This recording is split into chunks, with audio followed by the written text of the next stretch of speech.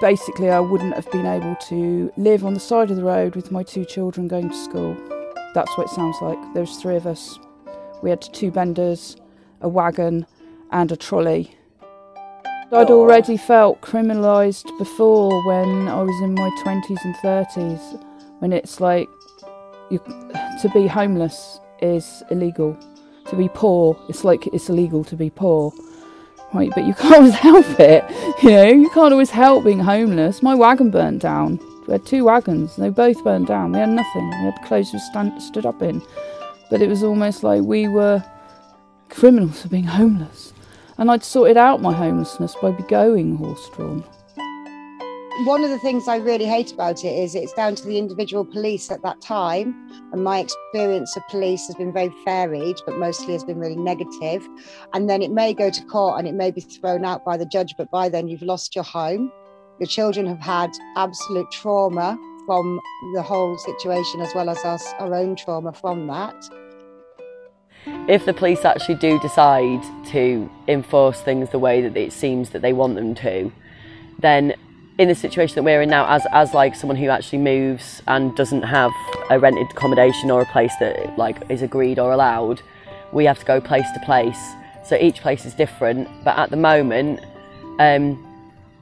we have kind of more room to negotiate. Like, for example, we might be able to approach the landlord or land agent and say, okay, instead of going to court or you taking other like civil enforcement agency action, we'll agree to a date to leave, and we can leave on that date and avoid them the court costs and avoid that and avoid any sort of ugliness and, just have a bit more room for negotiation. Whereas now, theoretically, they can just come and we say, oh, well, we'll leave on this date. And they say, well, why would we agree to that? We'll just phone the police and you're out. And there aren't places for us to go. We have to find places. Like this whole talk about why don't you just go to a traveller's site, a council site. We don't have that option. They aren't there. Like there isn't enough places for the people who are looking for those places. So there definitely isn't places for us anyway, even if that's what we wanted to do. So essentially what they're doing is they're just asking us to just disappear. And we can't do that. Obviously, if they move us off one place, then we have to go to another place. And if we don't have a place to go, where are we going to be? We're going to be on the sides of roads, just constantly being moved on. And ultimately, if that happens, I suppose potentially the idea of criminal enforcement is a greater issue. Like if it's literally, if they move us and all we can do is go to a lay-by, and then all we can do is go to another lay-by, and then all we can do is clog up a road, then they're much more likely to actually come and say, okay, we're going to seize your vehicles, which is our homes with all our possessions in it. They could say, we're going to seize those things and we're going to fine you and we're going to imprison you. And potentially we stand to lose everything, literally everything. For like, I mean, I'm not actually working at the moment, but for those of us that are, or if I was working then, that would be a loss of possibly employment completely. And also if you constantly have to be attending to your vehicle's roadside as a group and keeping yourselves safe, then you can't go to work. Obviously that's a big thing. Yeah, we stand to lose everything. A lot of people are talking about this particularly as a traveller issue, but it's not. It also like will affect people who live in tents, who are like homeless and things like that. It's like they could be moved in the same way. It's like, and theoretically like wild campers and stuff, do you know what I mean? It's like it's not just our freedom that's being messed with here. It's like it actually is everybody's. But yeah, no, I don't feel great about it. I don't feel great about the fact that my insecure lifestyle is going to become very, very much more insecure with a much higher cost. So I think the things that are going to like worry us as a community is like just the higher police powers to move people on without having to go through courts and stuff, and it'll sort of just lay in the hands of the police to sort of decide what to do with us when we go and park up on, be it on the side of the road or on a site like this. They could just come along and kick us off and in some cases seize our homes, which yeah, that's not great. So not being in one place for any amount of time to sort of carry out any work, because I'm a self-employed carpenter, so sort of like, you know, once I start a job I've got to be around that area to try and finish it. So I've just been sort of trying to do agency work so that I can just sort of pick it up and drop it as we're sort of moving around, which I did have to do the other day. I had to just quit my job the other day because I was worried that, you know, bailiffs might show up here and kick us off. So she's like, yeah, I've got to be here. If this law goes through, then yeah, it's going to be like that all the time. It's just like not going to be able to like do any work or anything. It's going to be like yeah, pretty hard. Yeah, it's already sort of like we've been moved on probably like about 4 times in the last 6 months, and it's had like I always thought I'd sort of deal with it pretty well, but it's just like had a massive effect on like my mental health because of not being able to get any work or anything, and just sort of like constantly being on guard and on edge just because we might just get kicked off of wherever we're packed up on. Because we're a crew that move around quite a lot anyway. It'd be nice to have a sort of site and just sort of be able to have the peace of mind that you're going to be able to stay there for like a year or something, or like even just like 6 months and just not be bothered, and then be like, right, okay, yeah, had a nice time there, time to move on again. Because then that way I think for myself and like, well, probably like other people we're living with as well, like you just get that time to sort of just put some roots down and get some work in and stuff like that, and work on your vehicle, whatever, stuff like that, And it feels like it's not criminalising, but because if one person does something wrong, everyone gets punished for it. So if one person in a house steals something, does that mean all house dwellers are thieves? Of course it doesn't. But this is how this law feels.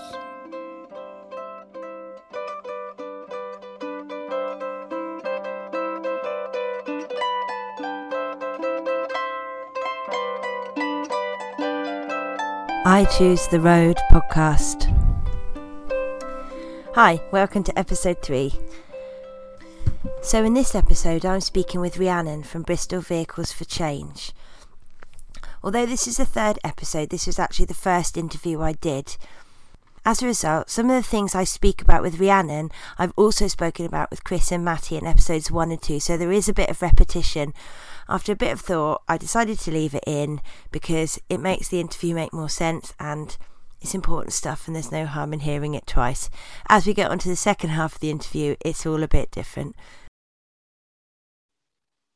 So I'm going to have a chat today with Rhiannon, who's part of an organisation called Vehicles for Change, to try and get a bit more information about this new bill and how it will affect us. Hi, Rhiannon. Hello. Hi. So first of all, tell us a bit about Vehicles for Change and what it is.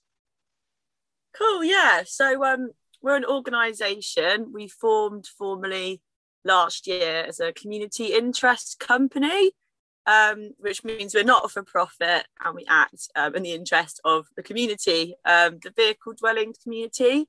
So and this is based in Bristol, although we do have our eyes on things going on broader than that because we are largely mobile community anyway, and national laws affect us in Bristol too. We came together to respond to new enforcement laws that were being rolled out in Bristol. So we made a petition back in September 2019 using research evidence and arguments against a new enforcement policy which was targeting vehicle dwellers in the city. And it was very enforcement based, no talk of like sites or facilities, and it just seemed like a real movement in the wrong direction, putting the community under surveillance. So we came together because of that, had some community meetings, got together lots of different people living in vehicles, some people identifying as new travellers, some people identifying as like vehicle dwellers. We thought vehicle dwellers is quite a good way of capturing everyone, because a boater is a vehicle dweller, a Roma gypsy is a vehicle dweller. It's kind of the thing that brings us all together, and it's also the thing that enforcement policies always seem to group us together with, is living in a vehicle. So we thought it'd be kind of practical and beneficial to get everyone together, because it was something that was going to affect all of us, even though we do have cultural differences. And when we were seeing these new policies rolling out in Bristol, we were also aware of what the Conservative Party were trying to do at a national level, which is bring out the bill that we're here to talk about today. So what's your story then? How did you end up being a vehicle dweller and advocating for travellers' rights? So when I was a teenager, my best friends were new travellers. I spent most of my time down site, and it was a place where I really felt at home, and I felt like I had a real sense of belonging there. Where was that then? Where was that? Yeah. Did you say, oh, in Oxfordshire? Oh, okay. So there's quite a lot of travellers around Oxfordshire actually. So yeah, that's where I grew up, and yeah, we've always had a lot of sites around the area, and yeah, in the village I live in, there were a few sites, and yeah, became close friends with some of the people on one of those sites.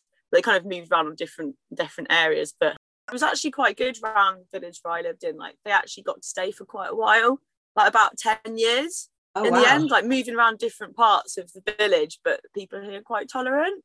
So in fact, one of my friends who used to park up here has just come back actually, because they said they felt like it was somewhere they always felt quite at home and comfortable. So that's quite interesting actually. But yeah, it was really nice. Like, I kind of felt like it was a real nice safe space I could go, and they kind of like my therapist a little bit. Like, I didn't really get on with a lot of people at school, and like, yeah, after school I'd kind of go there and vent, and they'd kind of be like my therapist a little bit. And then like, yeah, and then quite often, like, I don't, like, my dad would like let them come do their laundry at mine and stuff, and it was like quite a nice like connection we had, like helping each other out, which was really nice. And I was always really aware of the discrimination they experienced, and I was always really defensive of my friends.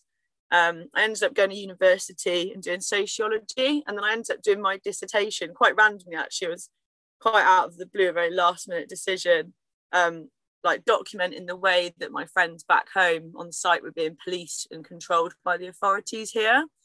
So this made me like really, really passionate about the topic, like more so than before, because I felt like could use like academic work to try and be active and raise awareness and help the community, just by like kind of adding that kind of that academic voice to the situation and trying to understand like why that was happening and how it was affecting people. So I then later got a scholarship to do a master's and a PhD going into this topic more, and I was living in a caravan in Bristol with a circus community doing my master's when I got really involved with with what was going on in Bristol and Vehicles for Change.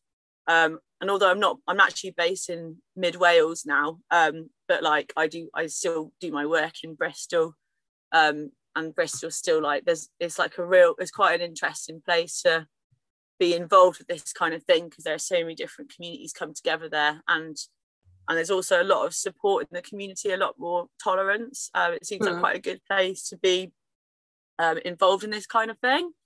Especially at this time where there's so much sort of demonstration and activism happening around the bill, and Bristol's quite a hub for it, isn't it? Yeah, it really is. And yeah, it's always been a bit of a hub of resistance, with protests, and also just people trying out alternative things, like different organisations, different like just ways of doing things. There's a lot of that in Bristol. I think that's why it attracts like quite a lot of like cultures of resistance and alternative cultures, and it's just really diverse. People are really used to different people in Bristol. Like, it's just loads of different people. In fact, that's like the norm, being different. So it is quite an interesting place in that respect. So we're here to talk about the traveller element of the Police Crime Courts and Sentencing Bill. So there's obviously been a lot of publicity about the bill as a whole, but a lot of what I've seen is focused on the protest element and how it's going to really curb our rights as humans, as British people, to protest against things that will be curbing our rights further. But what I'd really like to talk about is just specifically the elements of it that will affect travellers. So, we will have heard about the criminalisation of trespass, and that's quite a sort of watchword and a slogan so I just want to really hone in on that. And ask you, what exactly does that mean, the criminalisation of trespass, and who will it affect? So it basically means that it's going to be a criminal offence for anyone who's 18 or over with a vehicle living or intending to live on land that they don't have permission to be on. So that's like private land, common land and highways. and it means that if you are directed to leave the land, and that can now be a direction made by someone who just owned the land, not necessarily the police. It means that if you don't then leave the land and they believe that you are likely to cause disruption, damage or distress, then you're essentially breaking the law and you could be liable to being arrested. Your home could be seized for 3 months, up to 3 months. And you could also get a fine of up to 2.5 grand and even potentially be put in prison for up to 3 months. There's some really heavy consequences. Really are. Really heavy, yeah. And one of the things that concerns me the most about it is this kind of notion of if you're likely to cause disruption, damage or distress, and that this can be judged by someone who just owns the land. So not like a member of the police force who will be trained in diversity training or like using evidence and basically giving people a fair trial, that it won't go through a court. People won't be getting a fair trial. The way I've interpreted, I'm not a legal professional, but I do like read this a lot. So this is my interpretation as a sociologist, not as a lawyer, but I have looked at this a lot. And yeah, basically exactly what you're saying. It really like opens up the opportunity for discrimination and for that discrimination to effectively criminalise somebody who's then liable for some really quite heavy consequences. So I think that's basically a violation of human rights, which is the right to a fair trial. You're basically being treated as automatically guilty rather than proven actually innocent. Yeah, exactly, which is horrendous, and it's basically criminalising a whole community and giving power to people who are not trained to actually weigh up evidence or to tackle discrimination, like by just giving them the potential really to be criminalised, which they then have to defend in court. But by the time something like that would have got to court, they would have already had their home taken from them. They already would have had a fine potentially. And so then people aren't going to sort of want to go that far, are they? They're just going to have to keep running, because if the risk is that you have your home taken, then no one's going to go to court and defend their innocence, are they? They're just going to just want to run. I think a lot of people will feel that way. Yeah. I feel like, I guess it'll always be different. Some people might have places they park where they know people are generally quite tolerant, but it just would make it so insecure, because all it would take is for, say you always park somewhere and it's like council land and it's always been fine, no one's really ever noticed. It could be that you have someone in the area who doesn't like it, who then goes and tells the authorities, and then that could be moved on. And then if you return within a year, then you're then also liable to all of those things I mentioned. So it's quite scary in that respect, because it's gone from being up to 3 months that you couldn't come back to being a whole year. Mm-hmm. As I understand it, police have already got quite a lot of powers to deal with, control travellers and their movements, in terms of using the current trespass laws, and that being a civil case. And what I've read is that the police actually, in that consultation that's just recently come back, they have responded to that saying, no, we don't need these new powers. The ones that we already had were adequate. Yeah, so you're totally right. Under the it was the Criminal Justice Public Order Act of 1994. That you're right, that's when those powers were introduced, which already stated that you could ask leave if 2 or more of you were living in vehicles and had either had 6 or more vehicles between you, or have caused damage to the land or been abusive or threatening. So it's actually quite strict already. And one of the major differences is now that they can do that if it's just one person. Yeah. And I guess it's one of the other major differences, the word intent now appears. Exactly, yeah. So there's like less evidence based now, because how can you have evidence of what someone intends to do? There's no evidence there, which completely goes away from this evidence-based way of applying law. So it's really concerning with regards to that. And yeah, the old law used to be that you couldn't come back after 3 months if you were directed to leave, and it was also carried out by the police. So that's like another key difference, is that it's now 12 months that you can't go back. So someone who was orbiting a town who needed to stay in the area because of work or because of their children in school, that would make that sort of virtually impossible, really, if there were only a few places where they could stop. Yeah, definitely. And it's particularly concerning when you consider that there's like nowhere near enough authorised stopping places for people anyway. It's like, where are people expected to go? And actually, what you were saying as well about the police, there was a study carried out by friends, families and travellers, and they found that 75% of police they spoke to thought the current powers were enough. 84% did not support this criminalisation of trespass. Wow. And 65% said that it was actually site provision, the lack of site provision, that was a problem. The fact that there aren't enough places where people can go and that people can actually own themselves to use them that way. So even the police are saying that that's the main problem, and it isn't about the legislation. Yeah, absolutely. It feels like this legislation, and which Community Law Partnership, a really good law firm, pointed out as well, actually, a lot of police don't want this, a lot of the public don't want this. It feels like they're really pushing ahead with something that actually a lot of people that are real experts with this are really saying that it's not the right thing to do, but they're still going ahead with it anyway. This feels quite spiteful, doesn't it? Yeah, like that nobody actually wants it, not the people, not the police, not the people who is enforcing it, not the people who it's happening to, just the really extreme right-wing people who just want to stamp out our way of life. And then using words, I mean, we've got words now like intent and likely, as we were saying earlier, it's just, it gives a possibility for so much vagueness and so much interpretation by people who have an axe to grind, people who are biased, people who are ignorant and uninformed. That for me is one of the most scary and nasty parts of the whole wording of the legislation. Absolutely.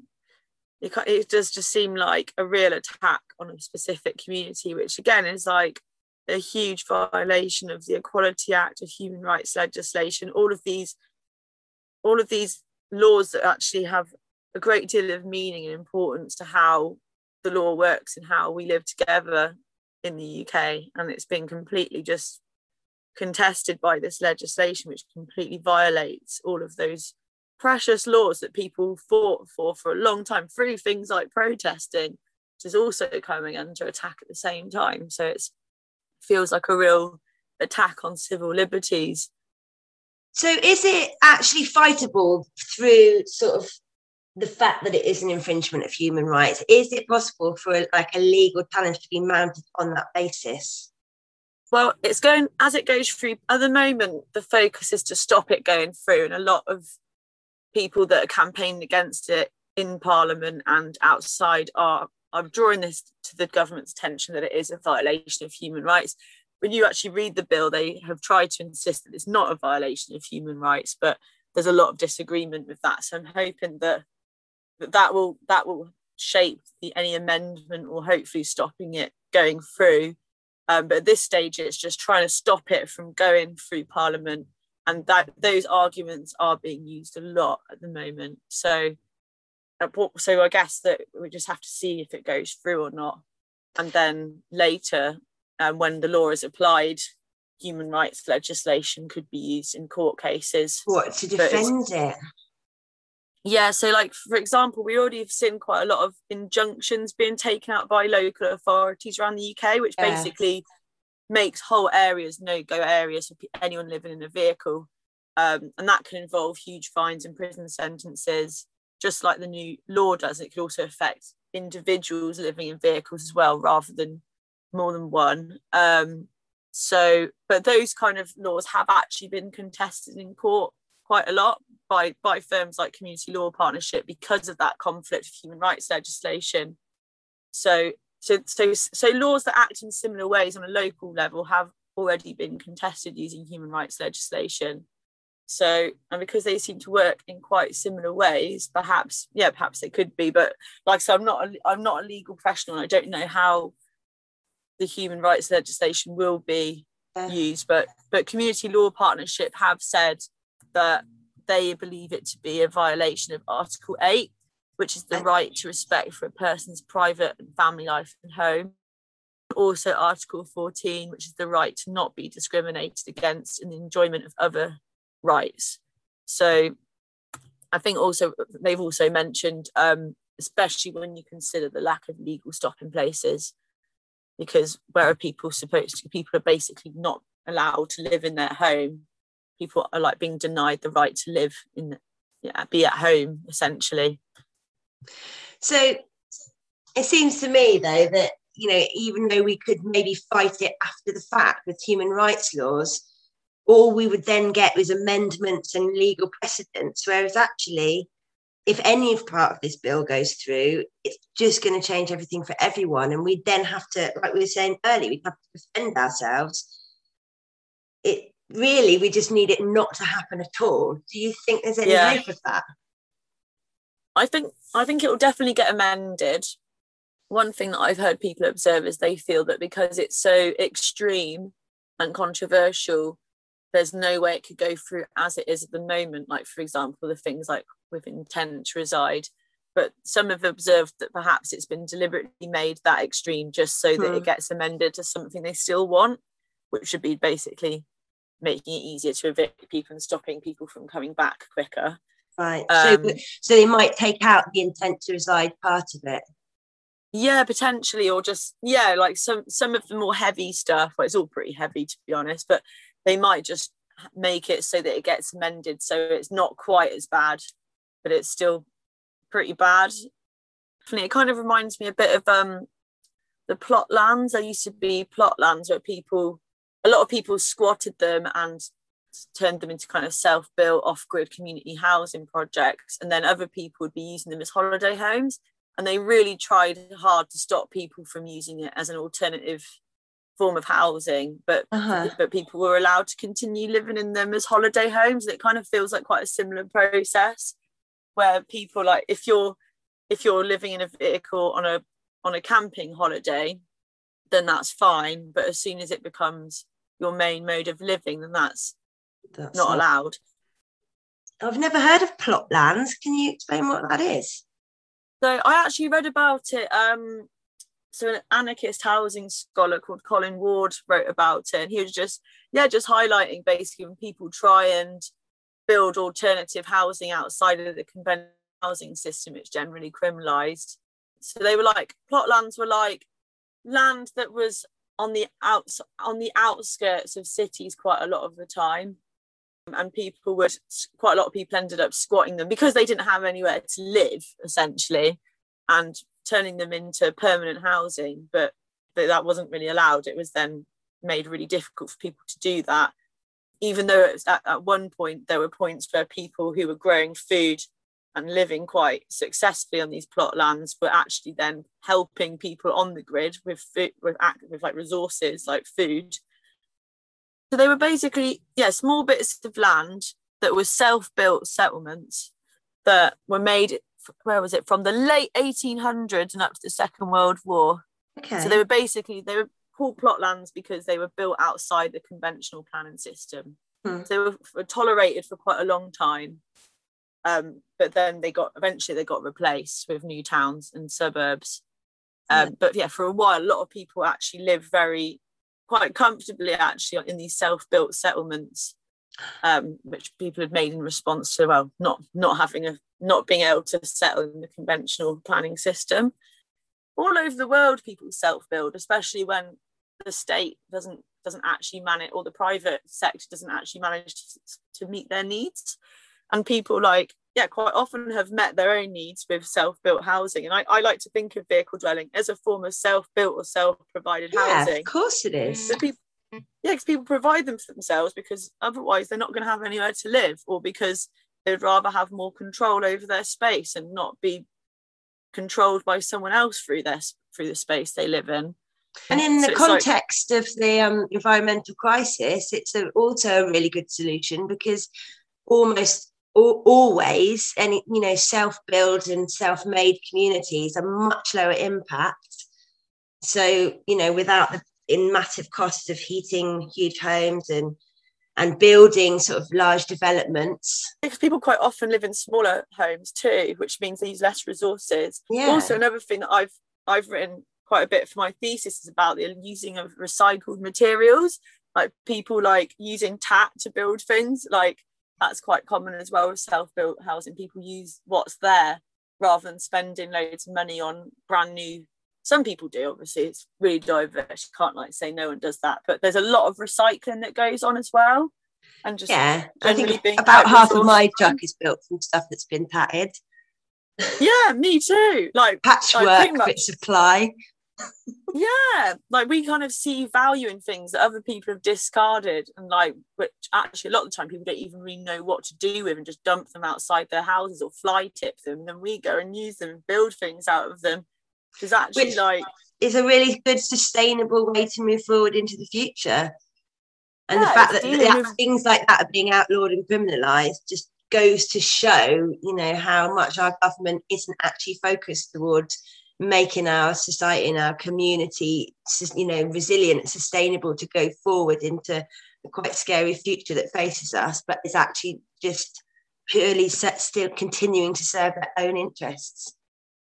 Yeah, it's really interesting when you think about the kind of wider political implications of all this, especially when you think about just the housing system, generally how it works. There's a really good quote from Judith Oakley, she's retired now, but she was a really great anthropologist. And she said that those who demonstrate alternatives in economic spheres must, it seems, be contained and controlled. So I kind of feel like this new legislation just really represents like the kind of continuation of that process that she talks about of people who demonstrate there are alternative ways of doing economics through different housing, different ways of living, are just constantly, they do criminalise them and try and control them. Because we're not lining the pockets of the landed rich people of our country. Because we don't, what we do doesn't make them richer in the way that, we would if we were paying rent and if we were, having to work 9 to 5 to pay that rent and, all the things that living in, buying into that mainstream society obliges us to do. I think a lot of it's down to, control and making people dependent on a system that makes them a lot of money. They don't want people to be independent. They want people to be dependent on that system which they benefit from. I've got one more question. I'm just wondering what can people do if people feel like they really need to sort of take some action to try and stop this bill from going through? What is there that people could actually do to try and prevent it? I think it's something we're going to do it from all sorts of angles, really. So you can start with things like writing to local MPs. So if you're parked up in an area, or maybe if you're lucky and you're on a site in a certain area, you can write to local MPs, try and put pressure on them, especially using, arguments about human rights, but also just like one thing that I think is quite powerful is when you actually just explain to them that it's going to cost them quite a lot of money doing this kind of thing. So I'm happy to share some stats as well and evidence of actually how expensive it's already been for enforcement, and like not just with like this obvious social costs of the trauma and the problems it causes for the people, but also like how much money it actually costs moving people around all the time. It's actually really expensive, and I think that is a language, unfortunately, that does generally speak to people. There's a really good book called At What Cost by Morris and Clements. I think it was published 2002. And that's a really good book, just outlining a lot of the costs that they found. They thought a lot of it was an underestimate as well, but they just outlined just all the different economic and social costs that were brought about by this enforcement approach and not giving people access to land. News as well. So like a lot of, like we were talking about earlier, a lot of this is going to be down to discrimination. So if we can try and eradicate discrimination by connecting with other communities that live in houses, maybe just using as well our friends that live in houses to try and help us. I don't think this is something we can win on our own. I think it's something we need to really unite with all the people we know, however they live, and get everyone on board. try and get support, whether that's through like writing letters or just like demonstrating that we actually can live together.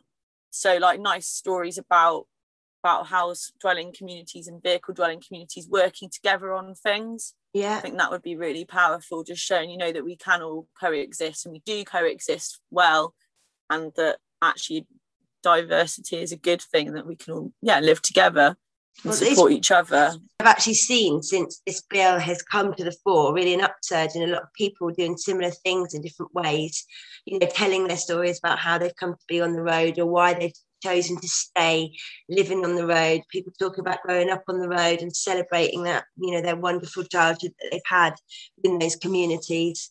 So yeah, I've seen quite a lot of that sort of already starting to happen, and that's really nice to hear that that's something that people can do, because I know that I always feel frustrated, and I just think, what can I do to like try and help this to be a better situation? And just talking to people and celebrating who we are and what we do and why, you know, we shouldn't be marginalised and shouldn't be criminalised and shouldn't be stamped upon. You know, that's really great, because everyone can do that, can't they? Yeah, definitely.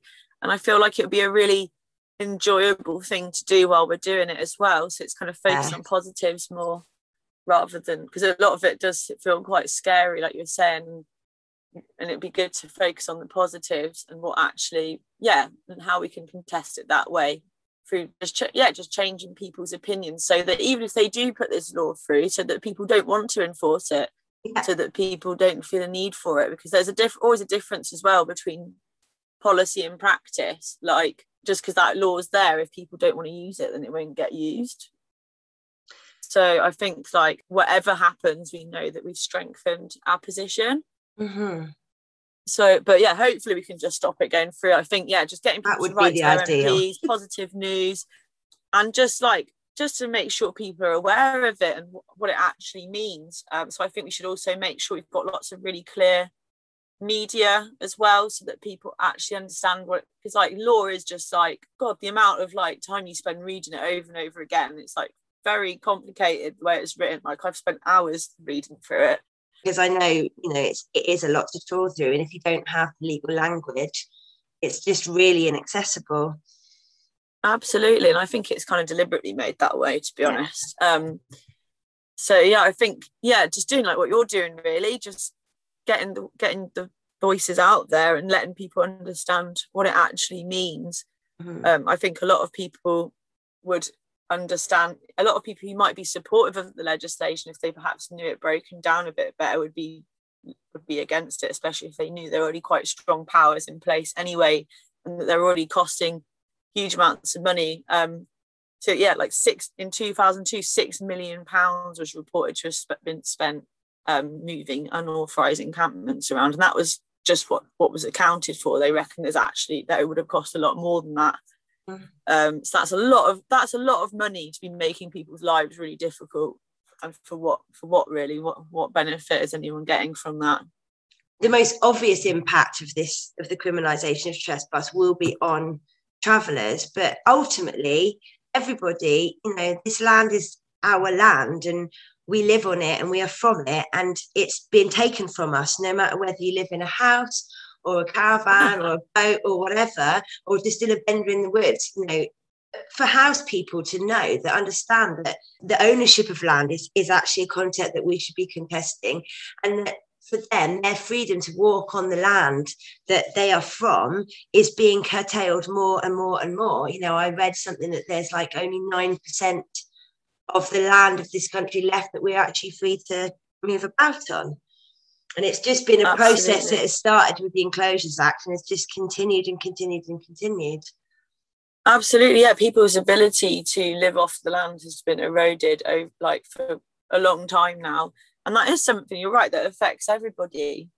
And I think the more people are aware of that, and I think also you can think about it as well in the context of the housing crisis state, people are even struggling to access land that's not even controlled by them, whether it's because it's unaffordable, because there's just not enough of it that's affordable or just accessible. So I think like when you think of it in that context as well, like more and more people are are looking for alternatives because they aren't satisfied by or provided for by the conventional housing system. So it's even moved beyond like access to land to own and farm and live off of. It's like also just trying to live just like in the conventional system is just becoming really, really difficult.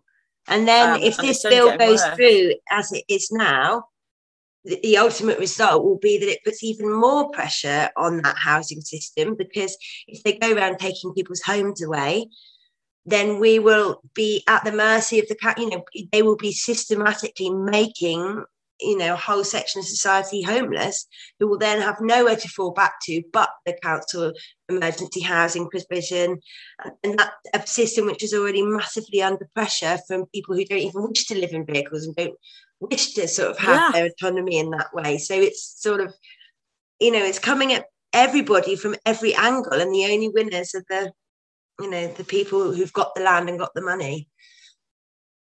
Yeah, definitely. And it's like, where are these people supposed to go? Because like you're saying, like, are people going to then be forced to go into like things like temporary accommodation, which is already really full? There isn't a lot of temporary accommodation available.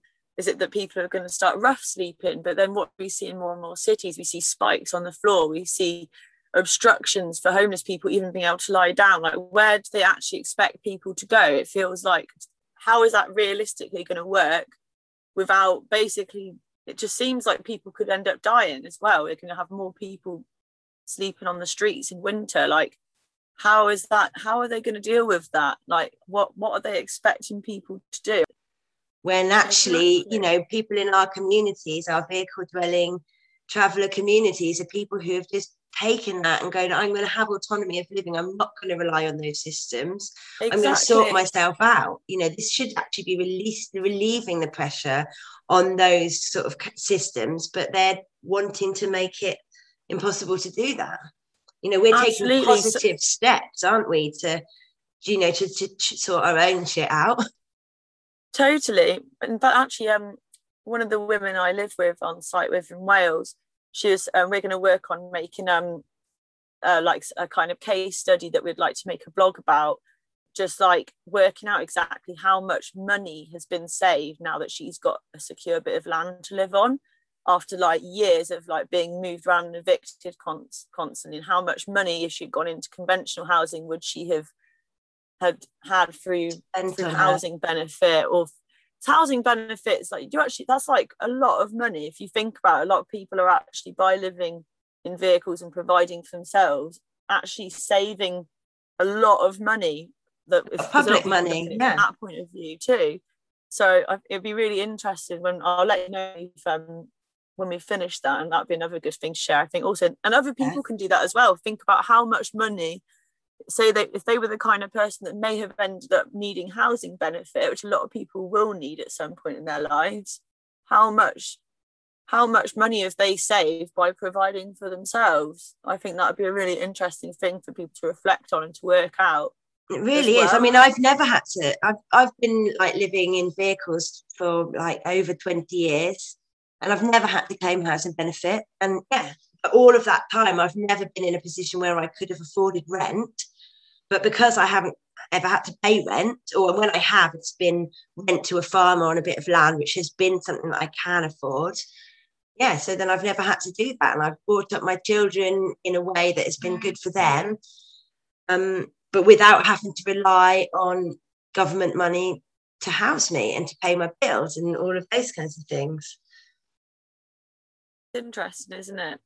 It feels like a lot, we quite often see like in newspapers concerns about taxpayers' money with regards to travellers, but actually it's like the amount that's being saved. It'd be really helpful, I think, to like contest that by showing actually by how much money we save. And also make that information really public and accessible to all the people who see us as a drain, to kind of go, hang on a minute, look at this, look at it in its positive light.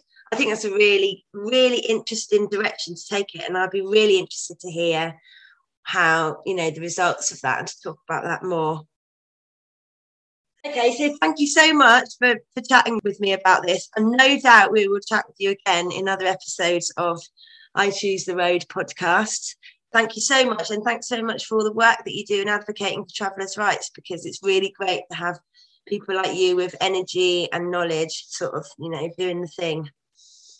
Thank you, Amy, and you too as well. Well done for putting together this podcast, and I can't wait to hear the rest of what you put together. It's going to be great. So that was the last of those first 3 episodes, focusing particularly on the criminalisation of trespass and part 4 of the policing bill. We're going to continue to revisit that subject. Obviously, it'll come up a lot, and if there are any updates, any news, I'll be straight on here letting you know what's going on with that. Thank you so much to Rosie Nubbs for the beautiful harp music at the beginning of the show. And thanks, as always, to J Terrestrial and Firepit Collective for allowing us to use their song I Choose the Road as the theme music of the podcast. In the next episode, I'm talking with Tarina from NFATS, which stands for No Fixed Abode Travellers, and we're chatting about what they get up to as a group and what actions they're taking. Do visit our Facebook page, I Choose the Road podcast, to find some of the details of things I spoke about today with Rhiannon, and give us a like and a follow. Check out the Instagram and the Twitter page when I finally get it up together. I'm told that social media is the way to get your podcast out there, so if you give us a little like and a follow or a review on iTunes, that's apparently a very good thing, so if you can be asked, give that a go too. And until next episode, ta-ra! A life in your pocket is a life behind bars, but out here by my fire I can see all the stars. So I choose the road, not for me a life for being born to be sold. The green hills in the distance are calling me home. Not for me a life for being born to be sold under the open sky.